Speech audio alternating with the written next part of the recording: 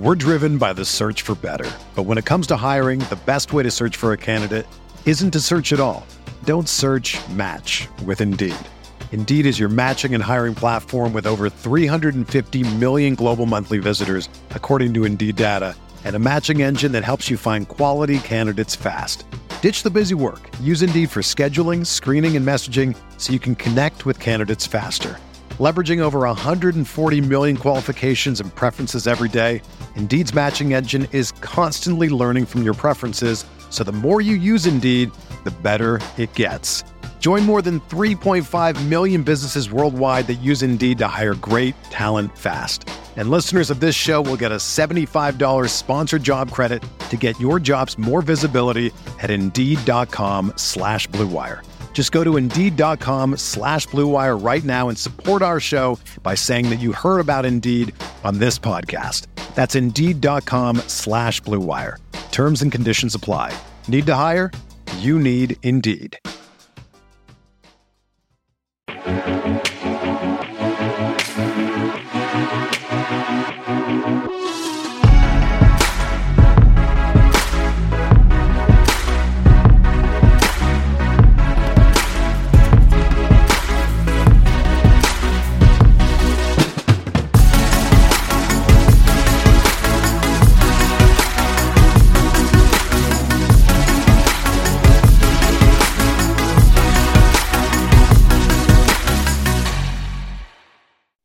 Good morning, everybody. You are tuned in to the RotoGrinders NFL Food for Thought podcast.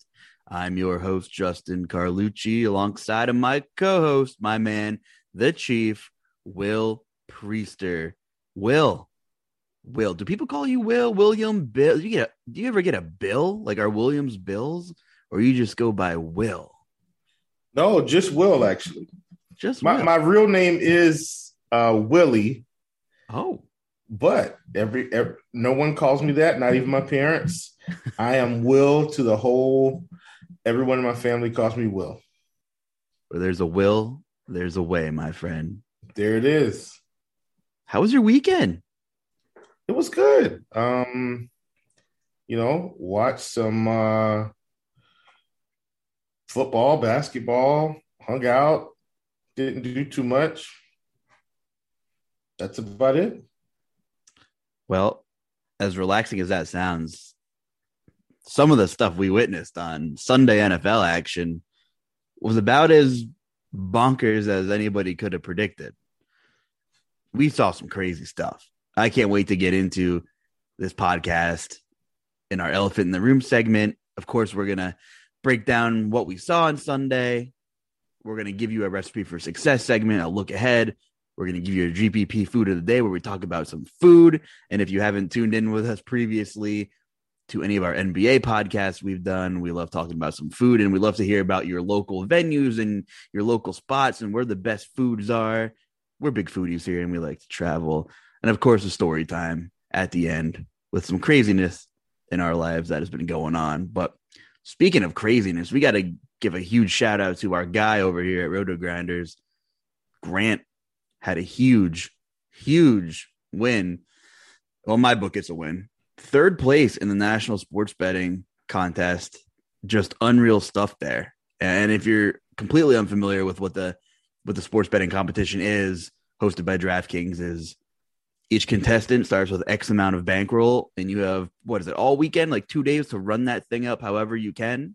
Yeah. And based on how much money you have at the end of the weekend, is kind of where you rank in the leaderboard, and you win additional money, based on where you finish. So Grant came in third, Chief, and I know he took home over 100K as a prize, and I think he ran his bankroll up to around six figures as well, I think. Oh yeah, it's well over 200,000. Huge combined. Weekend, well over. Yep, well over, man. And you're heavily invested in props, prize picks, Thrive Fantasy, a lot of betting. Give me the degree of difficulty of having such a hot weekend like that and running it up to where he did. For the people who are more DFS oriented and don't put in a ton of bets, Chief, like that, what's the scale here on how difficult that was to kind of be as sharp as he was this weekend? I'm saying in terms of because Grant stuck to his thing, which was props, and I would say us on a scale of 1 to 10, competing against that many people. I mean, I'd say a 10. Like look, you're going to find some. Here's the thing, especially when it comes to prop lines, right? It's really all about identifying inefficiency and what you think the outcome is going to be, because at the end of the day, we're not trying to hunt for players, we're trying to hunt for inefficiency in the prop game. And so, and it's not going to hit every time, right? But if you've got a guy that's got an 80% hit rate over or under, and I do want to push that because our minds tell us to do overs all the time, but unders are just as profitable. That's where you want to be. So I'm always trying to hunt for inefficiency. It's never about the player. It's all about how they've been performing compared to where Vegas sets the line. And if you can get that in your head, you can be really successful at this. But it's not easy. Like, I combing through a whole board of props is, I don't want to say it's too time consuming, because it's not that. It's a different process than your traditional DFS. Traditional DFS, to me, it's more like a puzzle, and you're trying to find that right combination of salary and player and upside and taking a risk here and taking a risk there. And when you're talking about props and parlays, it's all about, it's like building your own GPP every day, where I don't have to compete against DK or FanDuel, or excuse me, I don't have to compete against my boy Carlucci here, or Stevie or Cards or anybody. I'm competing against myself, first of all, because I need to get it right, and the house. The house is banking on me making a mistake, and I'm banking on myself to get it right. And, over the course of a weekend, all of that to say, over the course of a weekend, Grant did an exceptional job at getting things right. And so my hat goes off to him. Take my hat off my head too. Unreal weekend for Grant. He's so good at what he does. And Grant, as well as Chief, myself, the rest, and most of our RotoGrinders team is over there on scoresandodds.com. And we are, posting many picks daily in multiple sports, a lot of props, game lines, etc. Meansy's always putting out some early morning stuff, which is awesome. And speaking of which, Aaron Gordon is going to cost me a lot today. A lot. Let me just say that. And so today is one of the days where I'm getting it wrong. And when it's one of those days that you got Aaron Gordon, and it's like, come on, guy. It's frustrating, to say the least. Weird fit in that Denver rotation, but with Michael Porter Jr. not in the mix, we'll leave that for the NBA morning grind. We are the NFL food for thought, but I do miss talking hoops with you, my man. Yeah, I mean, look, guy, I'm sorry, I know it's football, but that's probably. And guess what? What I'm going to do is I'm going to chuck that up to me. I should have known that with MPJ out, suddenly Aaron Gordon was going to figure out that, hey, I need to rebound the basketball. And so that's on me. I can't blame Aaron Gordon for that one. That one's definitely on me. Well, what's on me is I thought the Dallas Cowboys were going to be the GPP stack of the weekend to own. And I talked about it on the Food for Thought last week. And boy, was I wrong about the Dallas Cowboys. And I will just own that. And I am completely shocked as to that outcome. But that being said, that might not even be the most surprising outcome to me out of all the garbage we saw on Sunday. I shouldn't say garbage, but God, the NFL, where one play dictates an entire season, a game, which is why it's so frustrating, so addicting as a fan to watch, because every week the best team gets knocked off. The competition, the margin for error is zero. And every week we are left scratching our heads. And you can get 95% of things right one week, but maybe that 5% will cost you. I got way less than 95% of things right last week. And that's on me. I was totally wrong about Dallas. A terrible week on main slate. But that's the beautiful thing about DFS. But the Dallas Cowboys, we are jumping right into our elephant in the room segment here, where we talk about some of our biggest takeaways from the previous week. At home, Theodore Bridgewater and the Denver Broncos came marching right into Jerry's world. And boy, oh boy, did they put Jerry on another planet after that one. Give me something, Chief. What the hell happened in Dallas, Texas on Sunday? I'm going to tell you what happened. And this is probably going to be one of the most non-analytical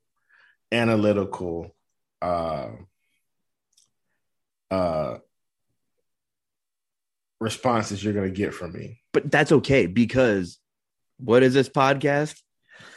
It's not your mama's. I can tell you that. It's food for thought. You guys know this pod is fun, but we're going to give out information. You know that. If you've been listening, you know the vibe of this pod.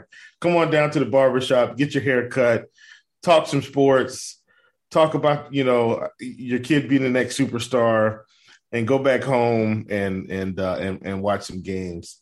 Here's what I will say about the Dallas Cowboys and teams alike.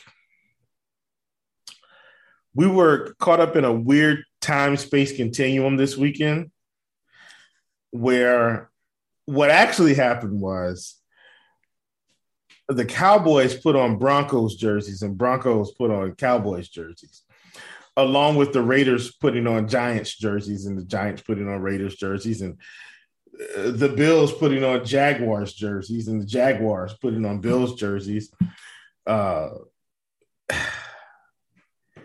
What a weird weekend it was. The Titans put on Rams jerseys and the Rams put on Titans jerseys. Here's what happened, man. It's a make or miss league. And that's a reference to ESPN, NBA, The Jump, when that show was going. It's not called The Jump anymore. It's something else, NBA Today. You talked about it being teams being one play away in the NFL. In the words of my good friend, non-friend, Stephen A. Smith, it's fluid, right? Every week this season, you watch all the television, all the shows, across all networks, and everybody's saying the Bills are the best team in football, and they get knocked off. And they're saying, hey, the Raiders have arrived. They've turned a corner, and they get knocked off. What are the Saints going to do without Jameis? They should still be able to win this game at home. They get knocked off. The Bengals lose to the Jets. Beat up on Baltimore. They get knocked off. Brutal. Cowboys beat the Minnesota Vikings with Cooper Rush. Theodore Bridgewater, I love that, comes into town with the Broncos, riding high, literally, mile high, that is. The Cowboys get knocked off. And at this point, you said it's fluid. And at this point, I was ready to drink many fluids after what we watched. let me continue. Correct. Let me continue your space-time talk here. Patrick Mahomes and the Kansas City Chiefs, the get-right spot of all get-right spots against Jordan Love's Packers, who couldn't sustain a single drive.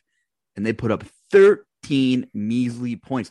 I thought we talked about Travis Kelce was going to be resurrected from the dead last week. It didn't happen, Chief. No, he lost in space. He's lost in space. Good movie reference, by the way, for those of you that didn't catch that. And we're not done. We're not done there. We're not done there because there's no Kyler Murray. There's no DeAndre Hopkins. And Arizona's on the road, and they absolutely thump the 49ers, who had George Kittle back. Yeah.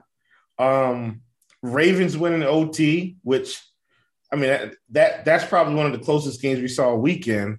And your Tennessee Titans march into Los Angeles. King Henry, nowhere to be found on the field, that is. Rams probably thought they had an easy one. Probably thought it was a layup win. And lo and behold, the Tennessee defense is what's coming to play. What a week for football. And I actually think this may be, Luuch, one of the most intriguing seasons we've seen in a while. Here's why. Everyone expects Patrick Mahomes to throw for 300 yards every game and 3 touchdowns and be Mr. Magnificent and throw the ball all around the field and throw no looks and behind the backs. And, and that's not happening. This team is on the struggle bus. We anointed, not we, I'm saying the media, and I'm going to consider myself a part of the media. The media anointed the Cowboys as NFC champions and going to the Super Bowl. And while this loss to the Broncos may not mean as much as we think, they still lost to the Broncos. The Jets keep finding ways to score points and considerably knock off high-end opponents. I'd be very afraid if I had to play the Jets this week. They got a long week. Are they on a bye? I need to check that. No. Guess who they're playing this week? I wouldn't want to play the Jets right now if I was Buffalo. I really wouldn't. This is not a good week to play the Jets. They've had 10 days to prepare for this game almost. You're coming off a loss to Jacksonville. And here's the thing, Luuch. I do want to hone in on this game because not only did they lose, they couldn't muster up any points. Like, it's one thing, I think, if they would have lost 34-31, where it was a back and forth affair, and it's like, okay, Trevor Lawrence came to play today. This Jaguars offense came to play, and, they got it done. And a loss is a loss is a loss. Doesn't matter what the score is. When there's an L, it's an L. But they lost 9-6. And this is supposed to be a high-powered offense. Same thing for Kansas City. Supposedly a high-powered, but we haven't really seen them blow the top off since the Washington or the Philly game, right? So it's an interesting season. Nobody's safe. Nobody. Who do the Titans play this week? New Orleans Saints. Oh, God. Just start praying now if you guys believe in prayer, because it's been such a weird season. New Orleans could come out of this game and look like world beaters. They could. Who am I to say? That front seven is the real deal in New Orleans, man. But I think the Titans were wearing their own jerseys because nobody wants to believe that the defense made a transformation from the defense everybody picked on last year. They picked on them the first couple of weeks of this season. They had blown coverages. They had injuries. It was horrible. I mean, they're giving up blown coverage after blown play and terrible field position. Well, you know what? They get healthy. They get their front four intact. They're top 5 in the league in sacks. They're top 5 in the league in quarterback pressures. And that's a scary thing if you're an offense. And we're oddly enough starting to see all of that fall into place. And I know you're huge on props and taking some defensive props, and I'm hoping you eyed up some David Long Jr. tackles props because that man is everywhere, all 5, 6 and a half of them on that Tennessee defense. And shout out to Kevin Byard, maybe the best safety in football right now. Just unbelievable stuff from that Titans team, and I think they showed a lot of grit going out there without Henry, and it wasn't pretty, but they really flexed on the Rams. And the game was won in the trenches, and that was a lot of fun to watch. That being said, I would not be shocked whatsoever if Trevor Siemian and company marched in the Nissan and, won by a field goal or a touchdown, because that it's all about scheming and coaching. And, an underrated thing the Titans did was bring in Jim Schwartz to help out that defense who's been around the block. Oh, here's the thing, too. I'm glad you mentioned Jim Schwartz because, look, man, a lot of times we see guys as head coaches, right? And we kind of write them off and we think they're bad coaches. They may just not be the head coach mold, right? To me, it takes a special person to be a head coach, because not only do you have to galvanize the troops that are on the field, you've got to get a coaching staff that believes in your philosophy and how you want to do things, right? And yeah, there's an offensive coordinator, a defensive coordinator, a line coach, and a running back. There's a lot of moving parts, but everyone has to buy into that coach's vision, including the front office. And so being a head coach is a tall task. But I want you to look around the league, Luuch, and look at a lot of these former head coaches that are back in coordinator roles, and look at the success of how things are going, i.e. Dan Quinn in Dallas. Now, I know they didn't look good this week, but Dallas has absolutely improved on defense. It's probably because he can actually focus on defense. Jim Schwartz, what was the name of the coach that was in the Broncos? Vaughn, what was his name? At any rate, I think he's the defensive coordinator of the Arizona Cardinals. Look at how their defense has improved, right? Bruce Arians, took him a while to just kind of figure it out, right? But he's figured it out.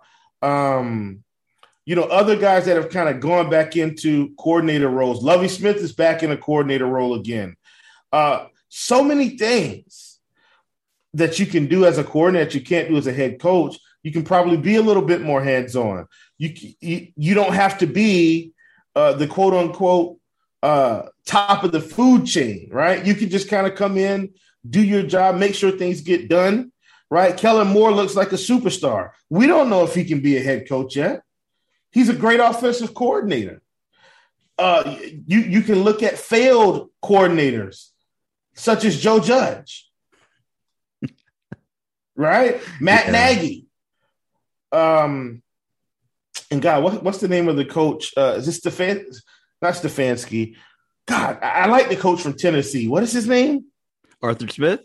No, the coach. Oh, Vrabel. Yeah, Frank Vrabel. He's kind of become an exception, right? He's a defensive guy, and everybody's like, what's going on with this defense? And now it's like, okay, maybe they're clicking on all cylinders. My point is, being a head coach is a tall task. My hat goes out to Jim Schwartz on this podcast for getting the job done as a coordinator. And it's a pride thing, because you kind of, wow, I didn't get it done as a head coach.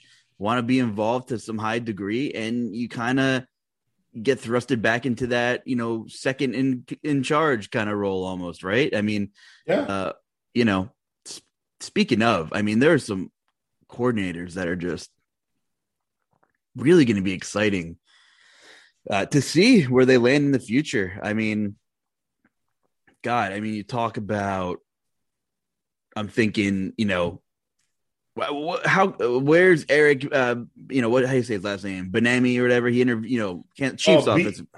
Bieniemy, and he has his work cut out for him right now. So if he could fix this mess, that might even boost his resume even more. Byron Leftwich, I think, will be a hell of a coach one day too. I mean, of course, he's got Tom Brady to work with, but the flawless transition, it wasn't just Brady; it was a team effort to make it a flawless transition and immediately win a Super Bowl. So I'm excited to see where some of these coordinators end up. And I absolutely agree with you. Here's what I'm saying though. And this is just me like going off down a rabbit hole tangent. What's wrong with saying, hey, guys, thanks for the head coaching offers. I just really like being a coordinator. There's nothing wrong with that, right? I think when guys are good as a coordinator, we're expecting them to say, I want to be a head coach. But that may not be the case. Byron Leftwich may very well say, look, man, I just, I want to be the best offensive coordinator I can be. I love this part of my job. I love this portion of coaching. And so while as humans, I know we want to push ourselves to the limit, I respect it. But man, there's something to me about knowing your niche, right? You find your niche, you roll it, and he could probably get an offensive coordinator job anywhere in this country. You know what I mean? Let's say Bruce Arians leaves and they want to let go of the staff. Trust me, people will call Byron Leftwich and say, hey, can you come and fix this offense. So anyway, I'm done. I think of Josh McDaniels and his weird saga of always supposedly going to be a highly touted head coach. Was supposed to go to Indy. That didn't work out. He was the head coach of Denver for a couple of seasons, I think. And then he's back with New England again, right under Bill Belichick. So, one of those guys, and he was with New England for I think 12, 13 years before he left for a couple of seasons and came back. So, I guess there's some guys where they're excellent in the roles they are at. And, hopefully some of them are cool with it, but it is really nice to see the growth of some of these guys. And you're right. Vrabel is an anomaly. And as a Titans fan, it's been a rocky road because he was heavily involved in a lot of the play calling on both sides of the ball. And there was at one point where I thought he bit off a little more than he could chew over the last couple seasons, but between him and the Titans GM, John Robinson, no one gives the Titans credit, but I'm enjoying a fifth straight winning season. And that is a rarity as an NFL team and an NFL fan. Have 5 straight winning seasons, and they're not always pretty. But it's a fun ride as a fan right now, the way they're knocking off people. The Colts twice, the Bills, the Chiefs, and you say, well, the Chiefs aren't good. Well, they throttled the Chiefs. They go into the Rams' house, and the defense looks like, the 86 Bears. It's fun, and it's fun when your team's the underdog. And that was cool to go off on a little bit of a coaching tangent there. Maybe on the next show we could do a little homework and do a little fun stuff, and maybe like peg our 10 favorite coordinators to see who we think would be good head coaches or something like that. I think that would be a lot of fun. But a lot of talent everywhere in the NFL. And I think Robert Saleh is going to do an amazing job with the Jets, and I think they're close. I think they're close-ish. They have a defensive line. They got a front seven. They have some really young pieces on offense there. And I think, Saleh did a great job with the Niners. So I think the Jets shorter term-ish is it's going to be fun for them. What are your thoughts about the Jets in the near-ish future? Year, 2 years, something like that. Yeah, I still think they're a young coaching staff. And they probably got to find their groove, just like the players have got to find their groove. Do they have their quarterback? We don't know, right? But they do have some weapons now. Yeah. Michael Carter's a weapon. Elijah Moore's a weapon, and then they've got, Elijah Moore, an older version of Elijah Moore with Jamison Crowder. They brought in Corey Davis. I think Corey Davis got hurt. I'm sure. Look, bottom line is, you got to have one of the better offensive lines in this league if you want your offense to thrive. And it's like, where are you going to allocate the assets? But I do think Saleh wants to win. I don't think he's trying to shave games. I think the guys are playing hard. And they, if they can keep knocking off top tier opponents, look out. Any given Sunday. Look out. Any given Sunday. Speaking of, maybe we'll rattle off our favorite football movies on the next pod for some fun too. As I'm going a little Al Pacino any given Sunday there. All right. That being said, fun tangent, and I'm glad we agreed we're floating in space somewhere with everything that's going on in the past week. But for real, can you even diagnose the Dallas Cowboys, or is it just one of those first game back with Dak? I don't know, like one of those things. Like, every team can brush one of these losses under the rug, I suppose, but they showed me nothing, and that made me sad. Yeah. I think you have to understand that in the NFL, this is probably the hardest league to go undefeated in. Even though the NBA has more games, right? You're definitely not going undefeated in baseball. It's too many games. And it's kind of too many games in the NBA as well. Don't get me wrong. But in terms of the punishment these guys take, and, every game in the NFL is important, right? In the NBA, you can lose, you can kind of look at your team and say, look, man, we just didn't have it tonight. It's okay, right? And you can be 20-5. And you can lose and be 20-6. And it's like, hey, man, what do people say in the NBA? It's a long season, right? They say that. It's a long season. The NFL is one of the shortest, longest seasons you're going to have. If you go 0-1 and you go 0-2, you go 0-3, And watch this. If you go 0-4, that typically that was a quarter of your season. And now you're like, whew, you're feeling the pressure. Dallas is in one of the weakest divisions in football. So I don't think that they are worried. However, this may hurt their long-term chances if they're trying to think about home field advantage down the line. Because they've already lost to the Broncos. They've already lost to Tampa Bay. And if Tampa Bay is winning, they're going to have the head-to-head. They're going to have to go there. You see, it's these little implications along the way. And God forbid they lose to someone in the division like the Eagles or the Giants or the football team. Then now it's getting really ugly because even if they win a division, they may have to go on the road every game. They already probably are getting close to having to go to Arizona if Arizona keeps rattling off wins.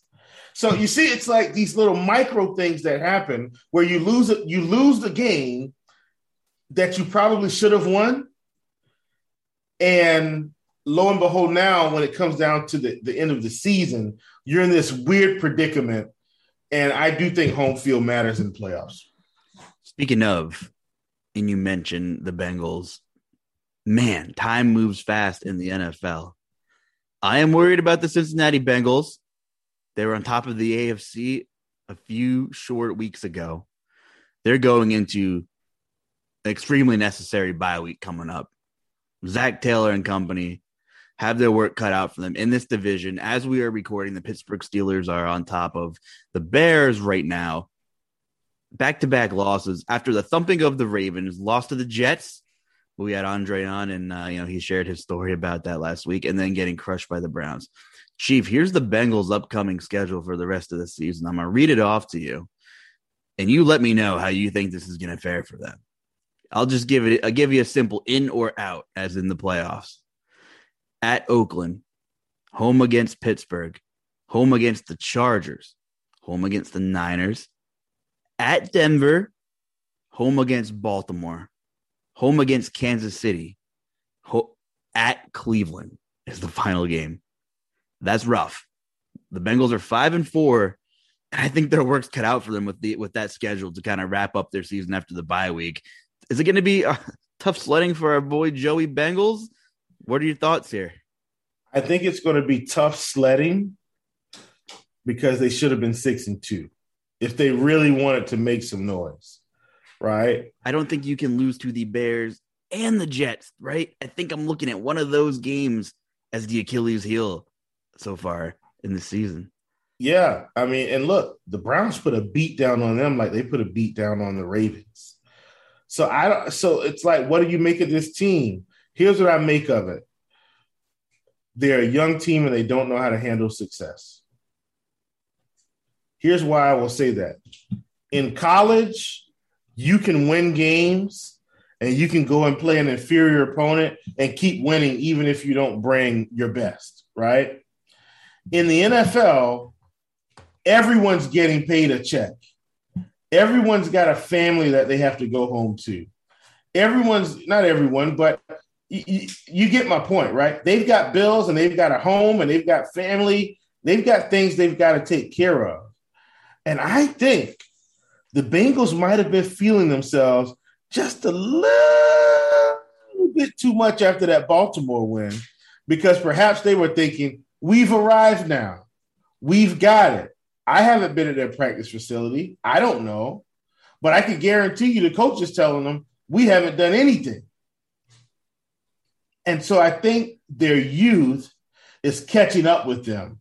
A guy like Lamar Jackson isn't going to worry about losing to the Bengals in such a big way. You know what he's going to do? He's going to get motivated.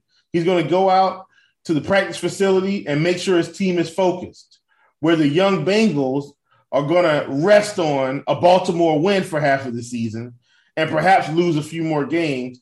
And guess what? At this rate, if they lose to the Browns again and they lose to Baltimore and they lose to the Steelers, they're not getting in the playoffs.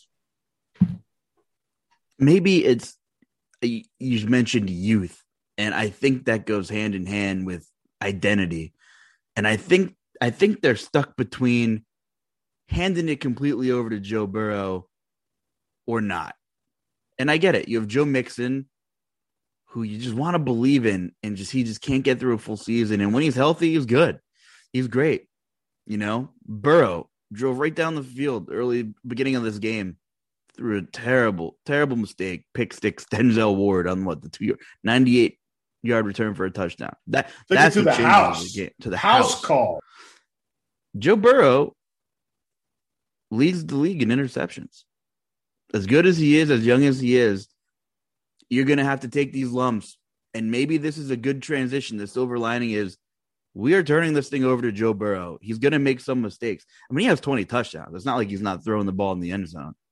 But it just might be like the from good to great thing. Like this might be the really good year. And then next season, here's the keys to the team, Joe. Like, he's got the intangibles, right? He's got the IQ. He's got the arm strength. He's got the swagger. He's smart.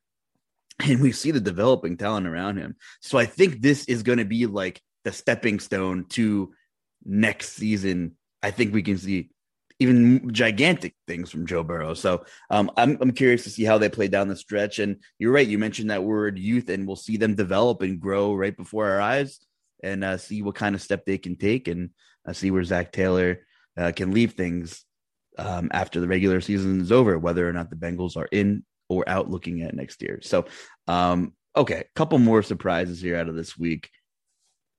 We covered a lot of them, but to me, it's the Cardinals and the Niners.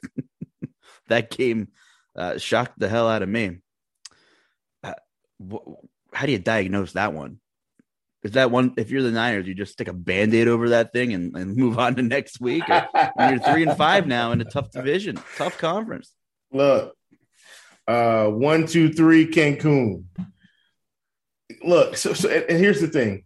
I'm not telling any team to tank, right? You need to give your best every game, and I really believe that. I feel like there's a but coming. But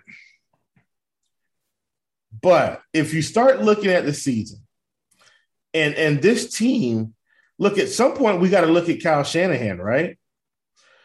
Like this team has gone to a Super Bowl, but the success is slowly leaving the building. John Lynch has got to do something. Now, understandably, a lot of their better players have just continually been hurt. Debo's playing right now, but he's been hurt a lot. George Kittle's been hurt a lot. Jimmy Garoppolo has been hurt a lot. The ghost of Raheem Mostert is hurt a lot. He's right? taking space too. Right. I mean, literally. Trey Sermon, where's he at? Yeah. When these guys are on the field, it's incredible. Can we keep them on the field, though? And so, when you start out your season game planning for this group of talent, and by the end of the season, you don't even have half of that, and they are getting some of the guys back. But I think the 49ers need to hit the reset button. And I'm not necessarily saying with coaching, like they need to go out on a retreat. The end of the season, guys, listen, bring your families. Gone fishing. Let's go on a retreat. Let's do something fun. And here's why. They've got to find a way to get their mojo back with this organization. They had it, and the mojo's just gone. But here's what I will say. If we're going to be fair, we got to be fair across the board. At some point, we got to look at Kyle Shanahan and say, what is going on? Something's not working. Now, does that mean they need to try to go out and get Aaron Rodgers? It might. Let me tell you why I say that. The Rams were stuck in the Jared Goff time-space continuum. You're going to hear that a lot this show, at least another time. Lo and behold, they go and get Matthew Stafford. And I know they lost the game yesterday, but I think they feel a lot better about their chances of winning more football games this season than they've won in the past 2 years because they feel like they have a quarterback that can get them there. And perhaps, I don't dislike Jimmy G, but perhaps the 49ers need to go and get a top-tier talent quarterback when they're available. And that might fix their time-space continuum. Anybody got an extra spacesuit or two we could borrow? I'm willing to go up there, whether I'm with Elon Musk or not, or if I'm just with you flying the ship. But we need to try and find some answers. So I think maybe we take a look ahead at this recipe for success segment and take a look around the league. And I love hitting the reset button here on this pod with you, and we get to have some fun. But unfortunately, like, some of this might be stale news by the weekend because there are a lot of moving pieces at this point of the season that by Friday, by Saturday, I don't know if what we're going to say now is relevant, but we're going to do our damn best here. And I'm just looking at the quarterback position here, and maybe we can just kind of go position by position and look at some good game environments, look at some of these tags next to the players' names. I mean, Kyler Murray still has a questionable tag, Chief. Of course, they're hosting your Carolina Panthers this week. Aaron Rodgers, COVID-19, whether he's vaccinated or not, I don't care. It's beyond me, whatever. For me is, are we going to see him or are we going to see Jordan Love at home against Seattle, right? That's all we care about for DFS. Keep the vaccinations and the politics out of it. And we're getting Aaron Rodgers or Jordan Love. You want to pause right there? I'll do whatever you want. I'm stuck in space. Let's go ahead and inject this into our veins because we did agree to talk about it. Good vaccination reference there. I see what you're doing. Odell Beckham Jr., ladies and gentlemen, has hit the waiver wire. Oof. And did you know that he has 3 teams that he wants to go to? Did you know this, Luuch? Let me ask you that first. Did you know that he had 3 teams that he's interested in going to? I know Seattle's one. Am I right? Seattle is one. Is New England one? No, San Francisco is another one. Oh, they don't need that. They don't need that. Do they need that? Do they need that? Is that going to – it's like the Josh Gordon thing. Are they sticking the Band-Aid over the water, the breaking pipe to fix what's going on? I don't know. Okay, well, who's the third team? Give me that. I'm going to give you one guess. Oh, I know who it is. On who the third team, I'm going to give you one guess. And then you can kind of maybe let me know. Oh, wow. Well, now I'm thinking it's the silver and black, baby. It's the Raiders. It's the Saints of all teams, which doesn't make it's not as far-fetched as you think because he went to LSU. Oh, yeah. Saints, 49ers, Seahawks, and I have no clue why those are the choices. I have no clue. I was going to say, what's the 49ers connection? Does he know that Aaron Rodgers is going there next season and he wants to try to get that re-up in the contract? Because we're talking about 2 more very low volume pass attacks that are run heavy offenses, and he's not going to be happy. And while we're on Odell Beckham, are you buying Big Papa's mixtape? Like, is Odell really open on these?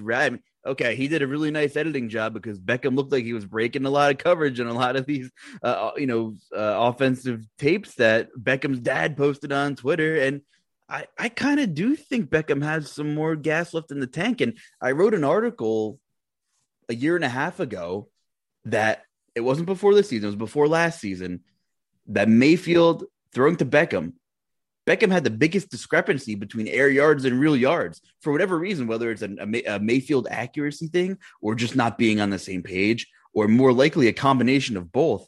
They just don't got it together. It's one of them situations, much like the 76ers with Ben Simmons, where they just got to move on. It doesn't matter what Beckham turns into. It doesn't matter what the Browns are losing, and they're not losing much because they don't utilize the guy, it seems like. Both parties just needed to move on, I think. Yeah. So wait, are you implying that you think he ends up in Seattle since we paused here? I don't know if it's Seattle.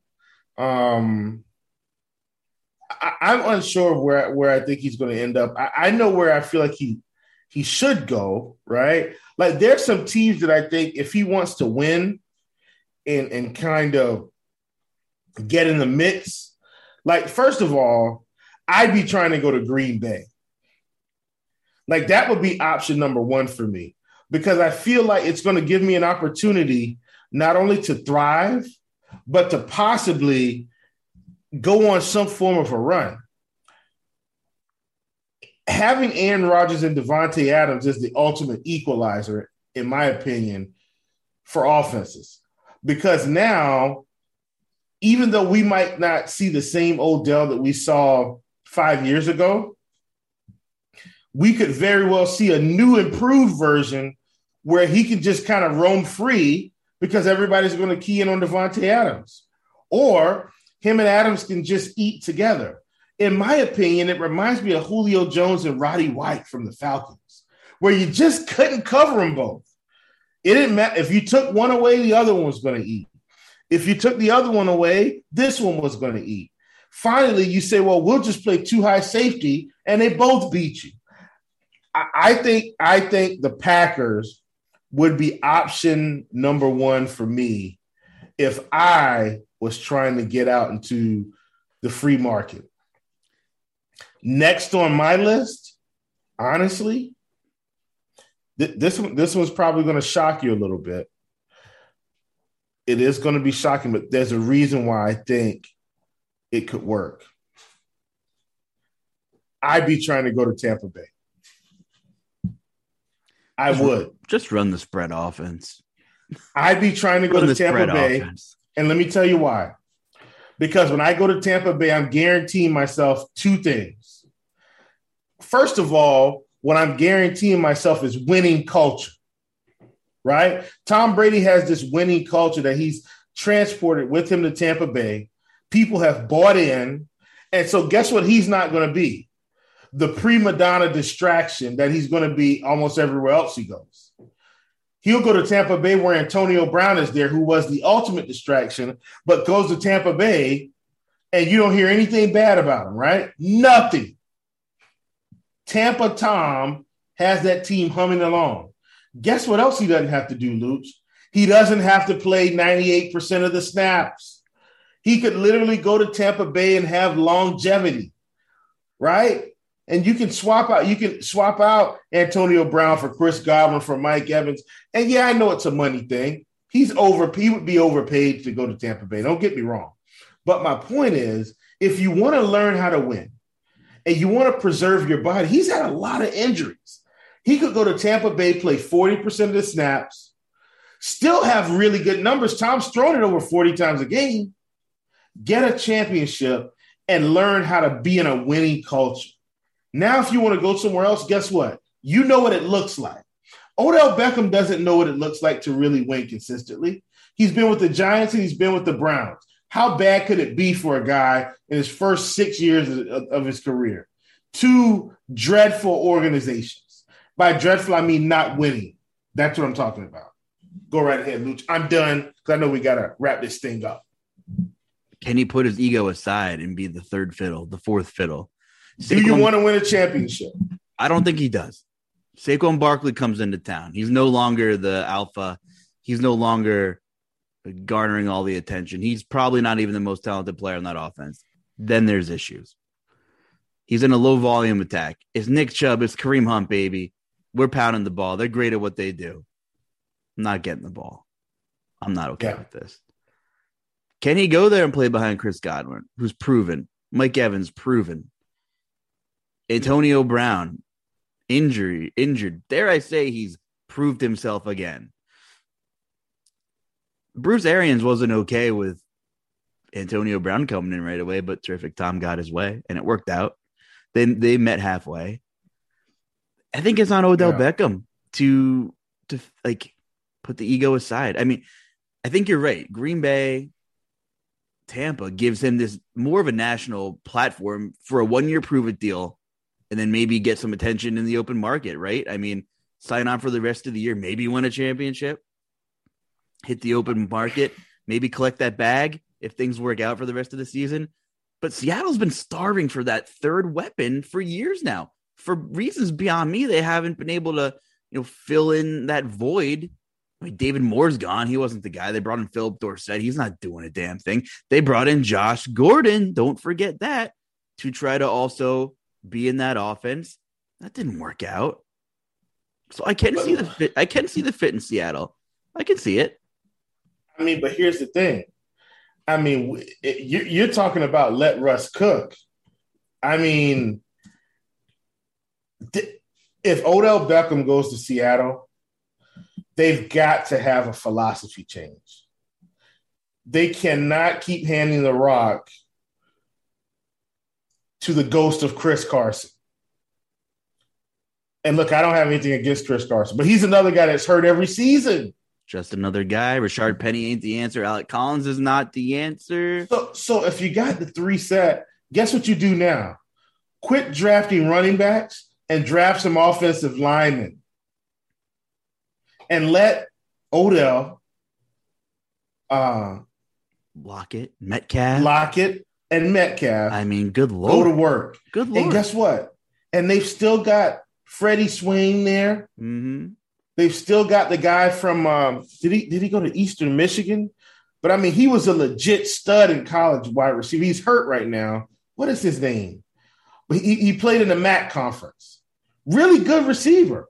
I mean, they could really have a quality receiver room. And you need to Dwayne Eskridge. That's who it is. Oh yeah. But listen, Dwayne Eskridge was a stud in the MAC. The other angle is here, Chief.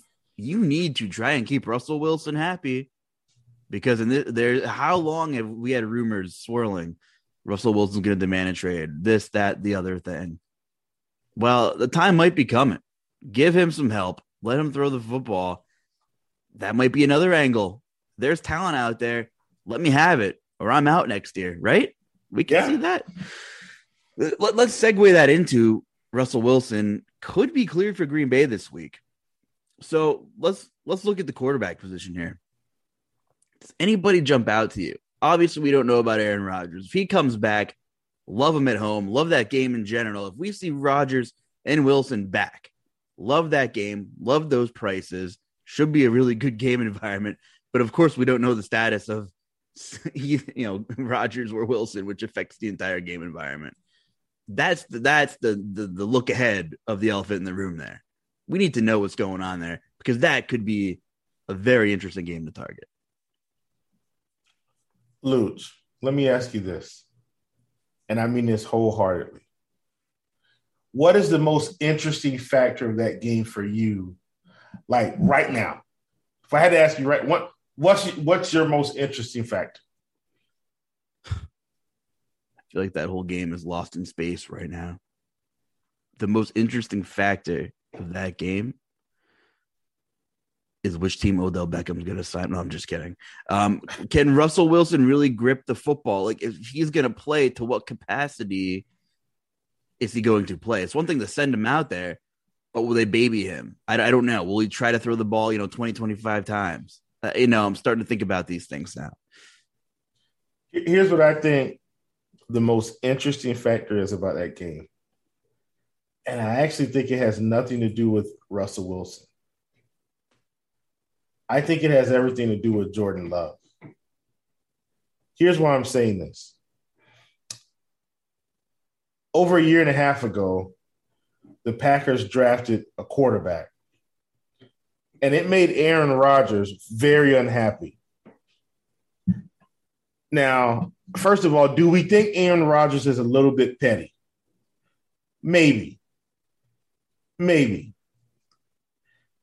How much do you think Aaron Rodgers would be willing to stick it to Green Bay to say, yeah, you go ahead and play Jordan Love, and I'll sit out another week and you guys lose this game, and I'll come back and I'll drag us to the finish line the rest of the season and prove to you why you should not have brought Jared Love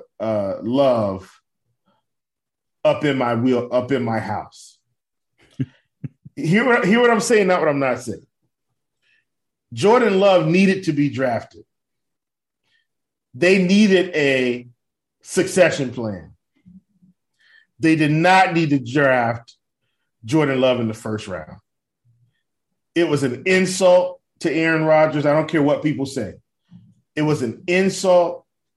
It should have never happened. And they could have very easily got a quarterback when Aaron Rodgers was ready to give it up. They could have had a discussion.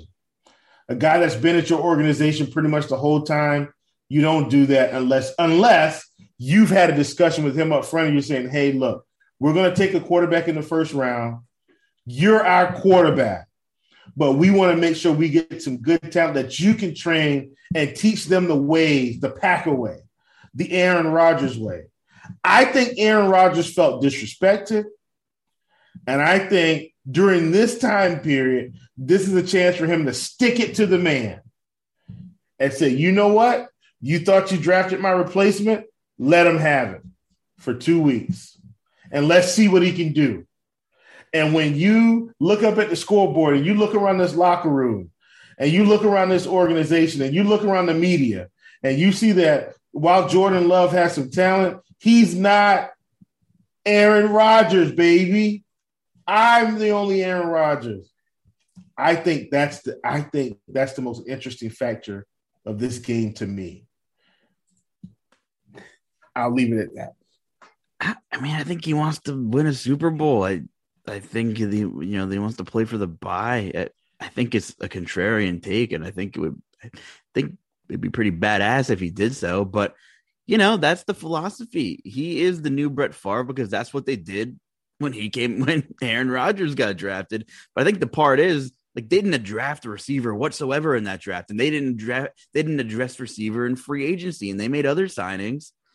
So in playing devil's advocate here, would you rather be in the Steelers situation and have been 3/4 of the way out the door, and you flopped up Mason Rudolph, spent a late pick on him, you had Hodges, late pick on him, invested no equity. Yeah, it sucks for Aaron Rodgers, but they probably thought this guy's good enough to carry us with what we have. But they should have addressed receiver to some capacity, whether they took Jordan Love or not. They needed to take some other high-ish equity and spend it on a receiver or a stud tight end, and they did none of that. So I kind of see both angles here. But on the flip side, there's no guarantee that Jordan Love's going to be any good either, right? I mean, I'm not impressed with what I've seen. It's a very short sample size, and I know we're a huge advocate of letting the quarterbacks develop on this podcast. But there's also that angle where maybe Jordan Love won't be it, and then you lose twice. You lose twice by pissing off Aaron Rodgers, throwing him out to some other franchise, and Jordan Love also stinks. Could lose twice here. You could. You absolutely could. So I like it. Anyway, pricing at quarterback here. We'll quick jump around before we kind of start the jump around. Are we going to get a get right spat with Dak Prescott at home against Atlanta? Dare I do this again, folks? Dare I do this again? You already know what to do. Well. I'm not giving you any real analysis on this. Don't outsmart yourselves, people. Nothing's wrong with Dallas. Go right back to the well against the Atlanta Falcons. You'll be fine. The shuttle will come back to Earth this coming week. Is that what you're saying? Yeah. Space shuttle? Yeah. We're going to be good. 6,900 on DK. Anybody else catch your eye per dollar that you're looking at? Well, I mean, Josh Allen is now down to 7,900. I know I said be afraid of the Jets, but they should come back and have a good game. But Dak at 69 definitely feels like the play, right? It does feel like the play. Yeah, I think that's where I'm at.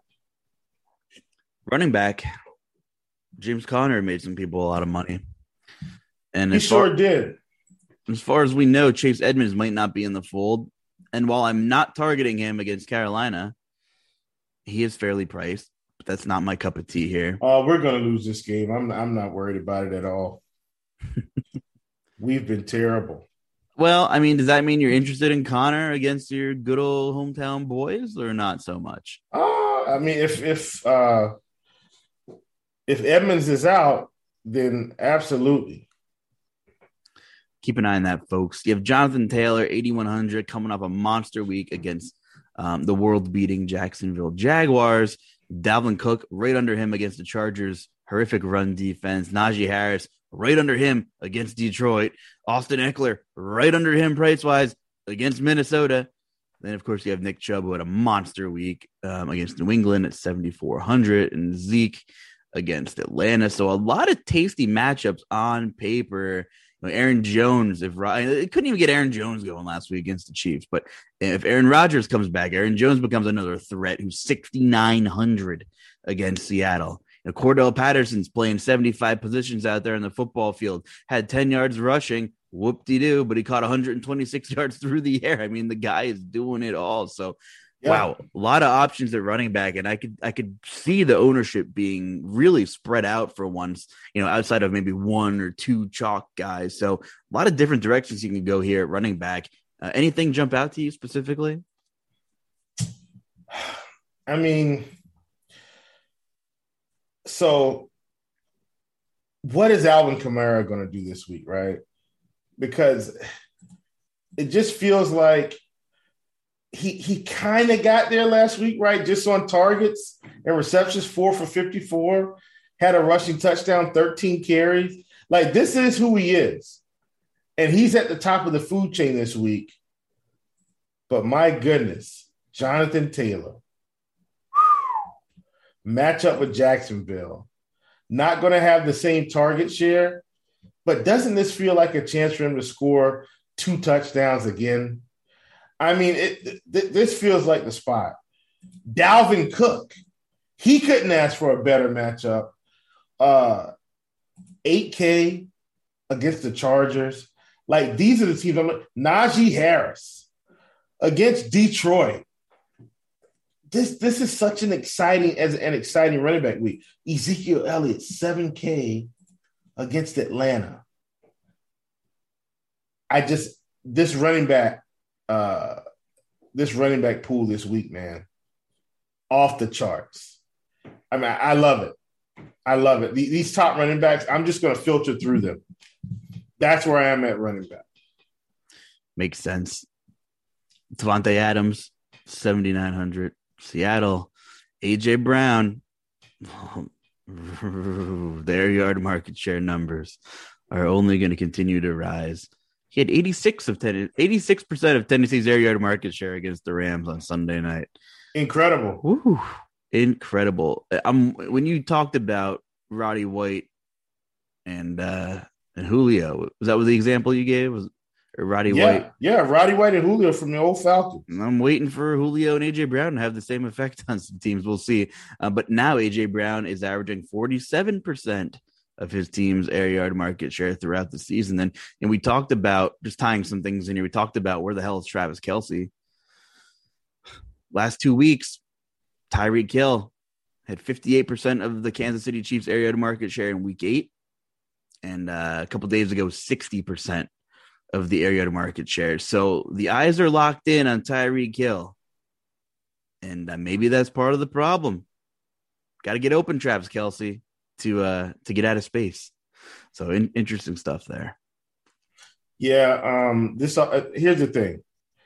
I'm not as worried about the receiving core because their targets are still there. Like, if their targets had fallen off the face of the earth, I'd be really concerned. Tyreek Hill had like 12 targets this past week. He just caught 4 balls. Travis Kelce, what did he have? 6 or 7 targets, 8 targets, whatever it was. I'm not worried about those 2 main pieces. I'm just worried about this offense as a whole. Something is just wrong. Like, if their targets had, like I said, fallen off, I'd say, okay, we got to get the ball to these weapons more. But it's not that. It's just not, Yeah. No, you're totally right. It's a lot of tasty matchups on paper. Seems like there could be a couple of really, lopsided games. Looking at Tampa Bay, at Washington. Stephon Diggs, we're waiting for that ceiling game, and we haven't had a single 30 DK point game out of Diggs so far this season. It's coming. Eventually, the squeaky wheel gets the grease eventually. Yeah. Will DeAndre Hopkins play? I know it's your Panthers. Will Murray play? But Hopkins is under 7K, which is interesting. And Michael Pittman, talk about a guy that's just turned into the alpha. 6,300 against Jacksonville. I'm just spitballing some of the ones that are standing out to me. Jerry Jeudy, good to see him back. 8 targets last week, I think, against Dallas. And a very favorable game script, too, for the running back. They were controlling clock. What I'm saying is it was a favorable script for Denver, which means they really didn't have to air it out too much. And Jeudy saw 8 targets. So 5,300 against Philly, I'm interested. Looks like Judy's only going to get more playing time as he gets healthier throughout the season. And I'm not doing this, but I gotta give a shout out to your boy Robbie Anderson, who's down to 4,400, and they just completely stopped throwing him the football. So, yeah, he had one target, and Jesus, man, running joke of the industry. Playing Robbie Anderson this week. Ugh. Sorry, man, I had to. Anyway, receiver, give me a quick, in a nutshell, rundown here. I think for me, man, I'm just going to be kind of putting them in with my stacks. That's kind of where I'm at this week until we really nail this thing down. That's what I'm doing, man. Yeah, I'm with you. A lot of moving parts we'll have to figure out. Just some other quick notes right now. The Dallas-Atlanta game, 53.5 total. Dallas are 9-point favorites over Atlanta. So super high team total there. The Bills are 13-point favorites on the road, despite the egg day laid against Jacksonville. So another super high team total. Tampa Bay, just talked about them. Wow, 9.5-point favorites, 51.5 total. So, we have some super, super, super high team totals. Luckily for us on main slate, Kansas City is on Sunday Night Football. We won't have to worry about them. Another sneaky one. The Vikings are just going to, keep being involved in these sneaky shootouts. Chief 405, Minnesota travels to Los Angeles to take on the Chargers. 51.5 total, 2.5-point spread. So we're looking at respectable team totals on both sides there. And that's a game where I could see a pretty healthy environment for some points there. Minnesota's defense, clearly, a ton of issues. Chargers can't stop the run. So I think that makes for an interesting game environment as well. So just some other quick notes there. Just looking at this slate, anything else, it's super early. And as we keep moving forward, there is just too many moving parts from the time we record until like Friday, Saturday afternoon. So we hope you enjoy our tangents and our, X's and O's talk here kind of mentality. But anything else about the slate, you want to get off your chest, Chief? Nah, man. I think I'm good to go, fam. I think I am good to go. Thank you, everybody, for listening to us rant a little bit. That's what it's all about. You want to talk about offensive coordinators? We got you. We got you. You want to talk about some food at the end of the podcast? We also got you. So I'll leave the ball in your court. Do you want to have story time, or do you want to do GPP food of the day first? Listen, let's go GPP food of the day. Let's go GPP food of the day. So first of all, listen, this is just going to be a shout out. Listener of the pod, that's Scott Bellina. Listen, man, first of all, Scott, thank you personally from the bottom of my heart. Shot me out some sauce. He's got a brand, Bayou Gotham hot sauce. Listeners, please go out, grab this stuff online. Okay. Scott shot me a 4-pack to the house. High quality stuff. I've been using it. I think it arrived either on Thursday or Friday. I've been using it since then. They've got a Louisiana boil that I think is my personal favorite right now. And I think Scott knew that because of the low country boil that we have here in the Carolinas. But they've got a Ruby Rebel or Ruby Rebel. Let's go. It's either Ruby Rebel. I guess Ruby Rebel. I used that one on some grilled chicken. Fantastic. I haven't used the Caribbean Creole or the Tropic Jalapeno yet, but I am on my way to using all 4 flavors. Ladies and gentlemen, boys and girls, children of all ages, Bayou Gotham hot sauce brand. It's been around since 2019. Go out and send Scott Bellina, Scotty, a.k.a. Scotty Peppers. Send him some business. Really good stuff.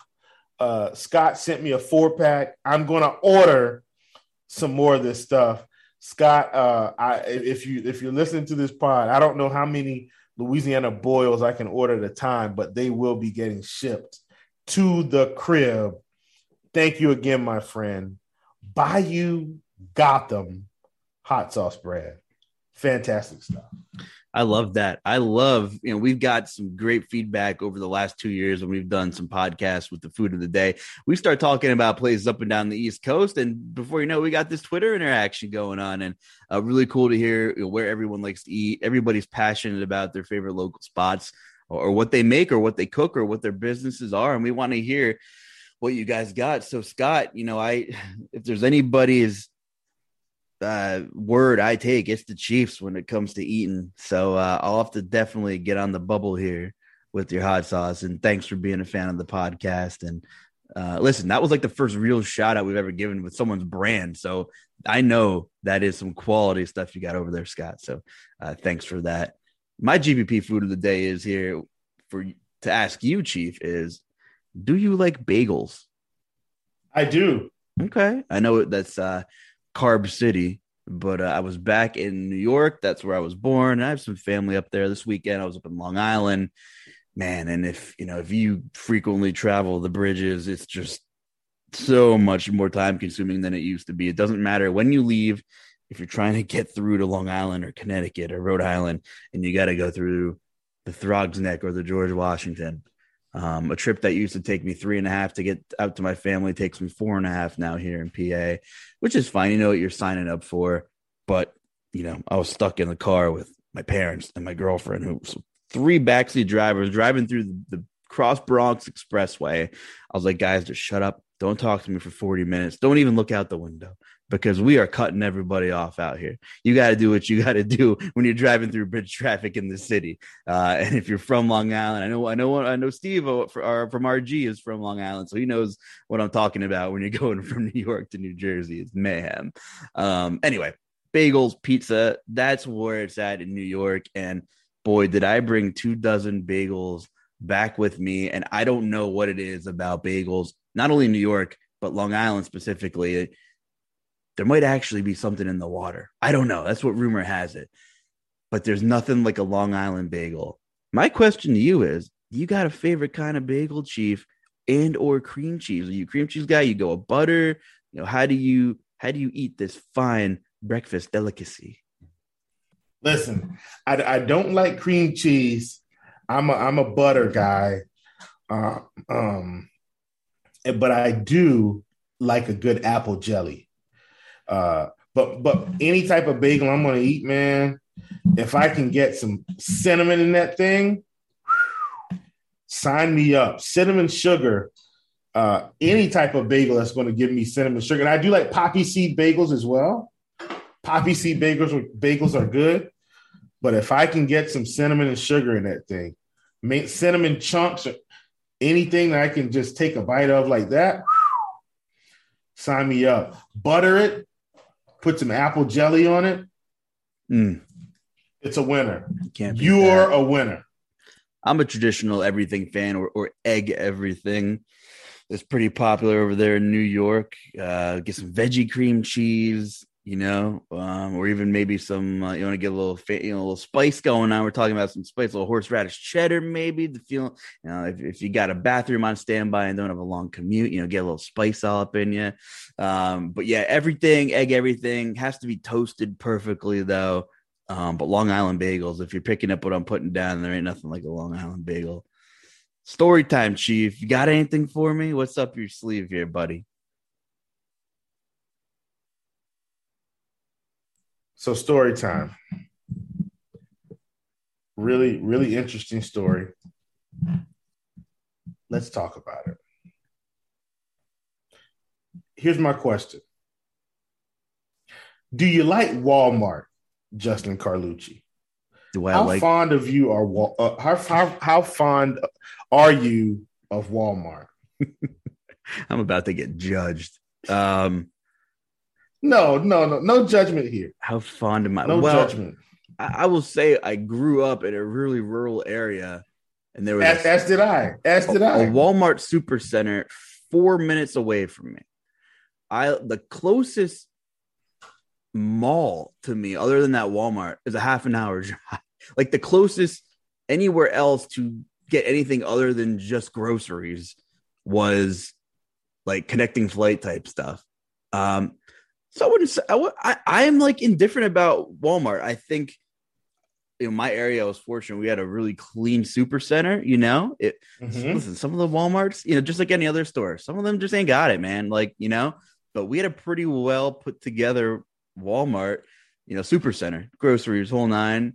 It's like I was okay with going to Walmart, 24 hours. I worked second shift for years. I didn't really have a choice. So I wouldn't say I was a Walmart fanboy, but I wasn't exactly, I don't have a problem with Walmart. I'm cool with Walmart.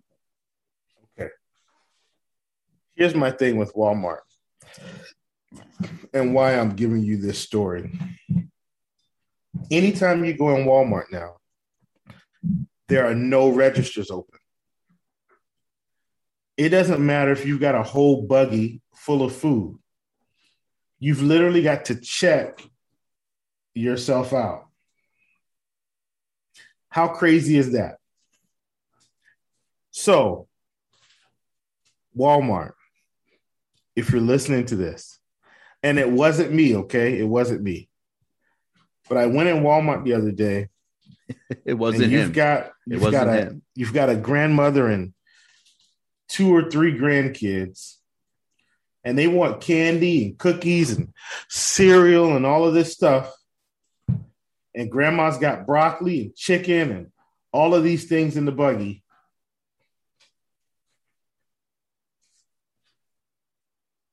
And grandma goes through the aisle. Kids pulling on her. Can I get this?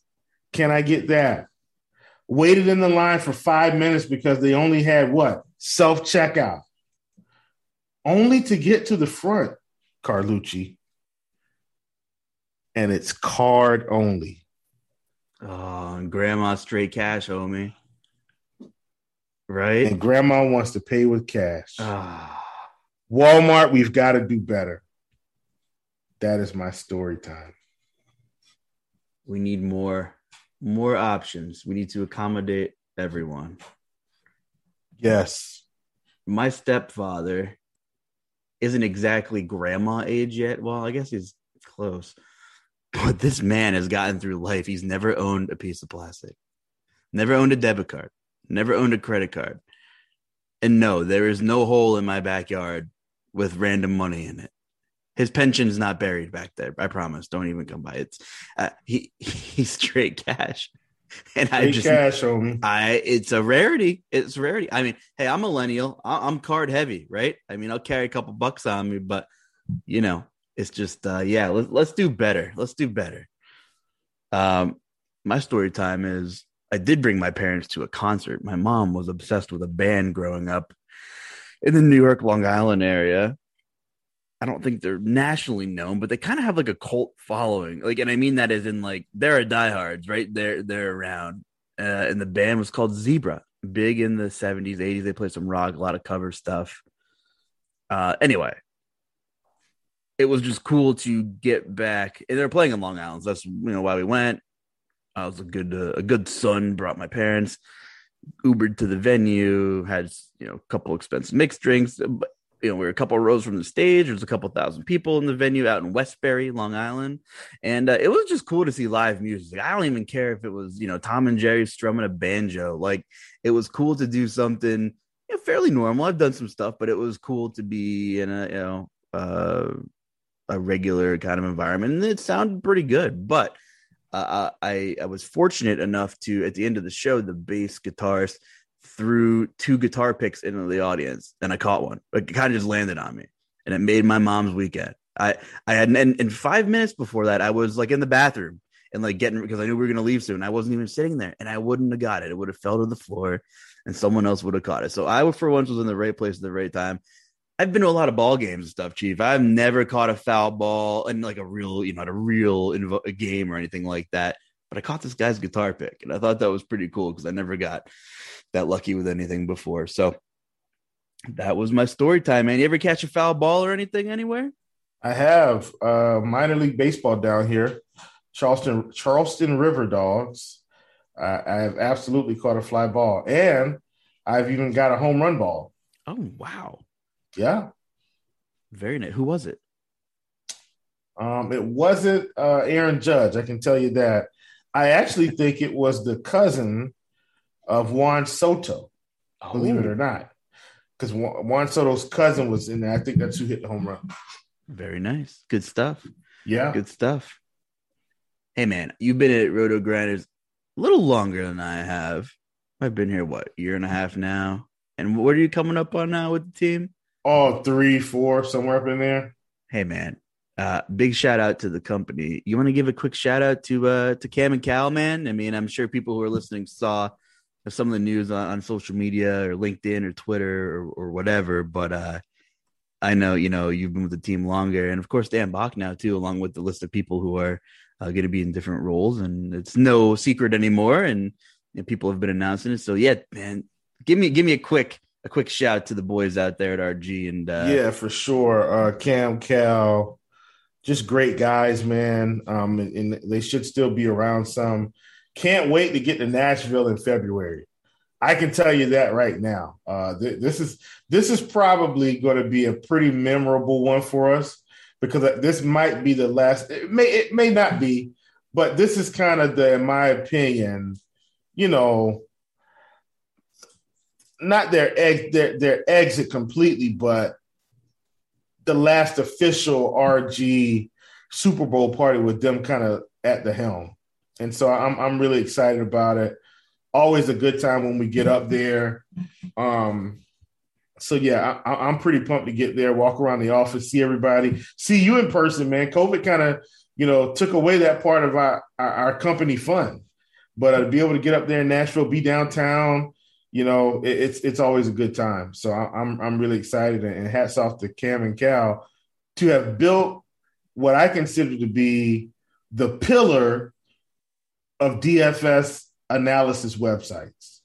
And for that to happen and for them to, reap the rewards of that, it's like sending your kid to college. And I haven't sent a kid to college yet, but it's coming real soon. And, you just want them to be the best version of themselves so they can go out and be a good person in the world. And that's how I feel about them in this business. They handled it with care, made some mistakes, I'm sure. But in the end, this has been probably the most successful DFS platform in the history of DFS. In fact, RotoGrinders is DFS. RotoGrinders and DFS are synonymous, right? I mean, they just did a tremendous job.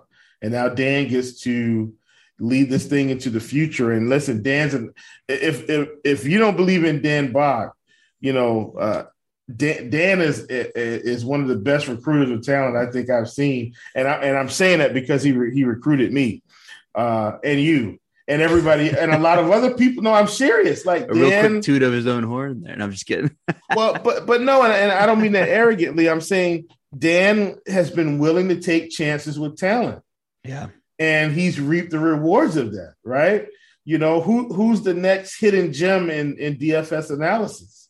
And when you can find that, Dan has done a spectacular job at doing just that. And so love Dan, man. Like I always say, I owe a lot of my DFS career success to him for taking a shot at me. We just kind of hit it off at a live final. And a few months later, I was recording a podcast with Mangone and Stevie and hopping on live shows. Did my first live show with Chop and, provided me opportunities to do written content and so forth and so on. And I've kind of carved my niche out in this business in the props game. Like it's, so it's a beautiful thing. And I'm only looking forward to more success. For sure, man. Well said. Absolutely. Cam Cal, thanks for the opportunity. Appreciate it. Dan, of course, same. And I think you're right. RG is DFS, and it's kind of been the all-in-one hub because not only is it fantastic analysis and tools, but if there's news, like we're going to be on top of it. If there's live finals, they're there covering it or whatever, keeping tabs on the industry collectively in some way, shape, or form. When I was at the 2017 FanDuel NBA final in Miami, I knew RotoGrinders. I don't really know Dan that much though. And I'm like, that bald guy over there interviewing people, I want to be interviewed. Things didn't work out, and I was a couple patrons deep as I was climbing up the leaderboard, and I was like, man, I really wanted to see what that was about. And didn't think I would have the opportunity to be working for Dan and RotoGrinders and getting to know him. It's funny how things work out. When you grind, when you network, and big shout out to Dan. You're do phenomenal in the role, and We believe in you, man. We believe in you, buddy. You deserve it. And definitely excited for the future here at RotoGrinders. And the Chief now keep pumping out some content. Like and subscribe, of course. Give us some feedback. Hey, shoot us some stuff on Twitter. Talk to us about some food. Hopefully you're able to have some fun and some success with some of the nuggets we've been dropping. And hopefully in the future we'll get on some NBA stuff again together, because that's our bread and butter. As they would say. But NFL's been a blast with you, Chief, as well. Where can the people find you on Twitter? And then we're about to head out of here. On Twitter at Chief Justice 06. That's where I am. Cool. Look me up at the J Carlucci. Tell me if you know a thing or two about Long Island traffic or bagels. So hit me up or hit the Chief up. Until next week, that's Will Priester. I'm Justin Carlucci. Enjoy your week and good luck, everybody.